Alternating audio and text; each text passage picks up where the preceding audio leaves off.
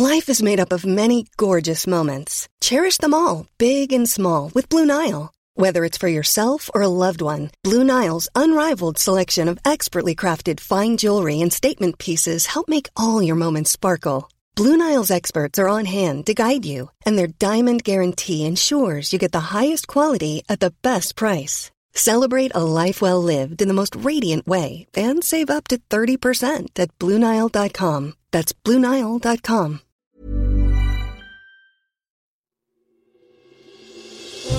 Question of the week from the Naked Scientists.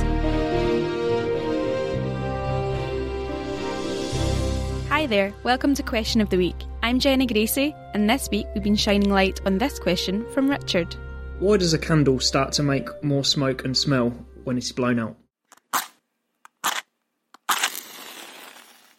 To shed some light on this question, I spoke with Duncan Graham, a professor of chemistry at the University of Strathclyde, to first of all find out how a candle actually works.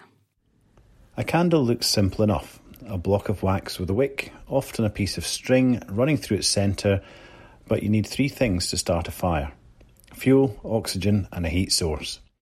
I also caught up with Ricky Carville, who teaches combustion and fire dynamics at the University of Edinburgh. He had this to add to how the flame keeps alight.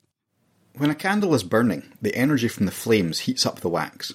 And while the wick does burn, it's actually the wax that fuels the flame and keeps it burning.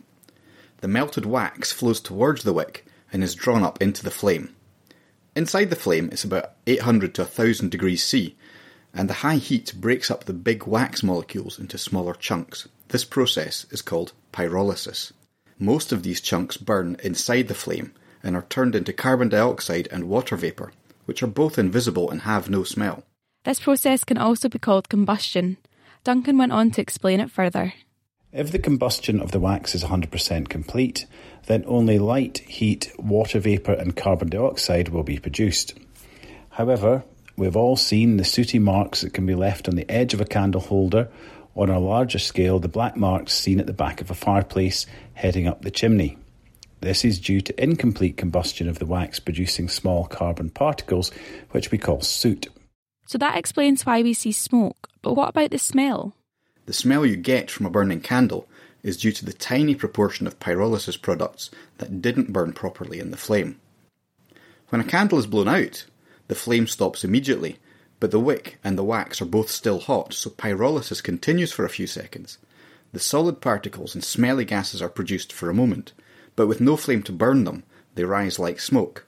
This is what we see coming from the wick, and this is why the smoke smells more with no flame. It's the same process for burning any type of fuel. By this logic, and on a bigger scale, if we want a fuel source such as coal to burn more effectively, then we can carefully blow air onto it to increase the amount of oxygen. This in turn increases the efficiency of combustion, producing a cleaner flame and less smoke. Thanks to Duncan and Ricky for helping us shed some light on that question.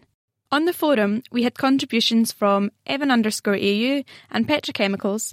Both of them suggested that the hot flame breaks down the wax fuel source, and when the temperature isn't high enough, we get incomplete combustion. Next time, we're considering this question from Leah. So why are some people good at imitating accents and doing impressions while others simply aren't? Obviously you can get better with practice, but why are some people born with the skill of imitation and some aren't? But what do you think? You can email chris@thenakedscientist.com, find us on Facebook, tweet @NakedScientists, or join the debate on the forum at thenakedscientist.com/forum. Thanks for listening, and until next time, goodbye.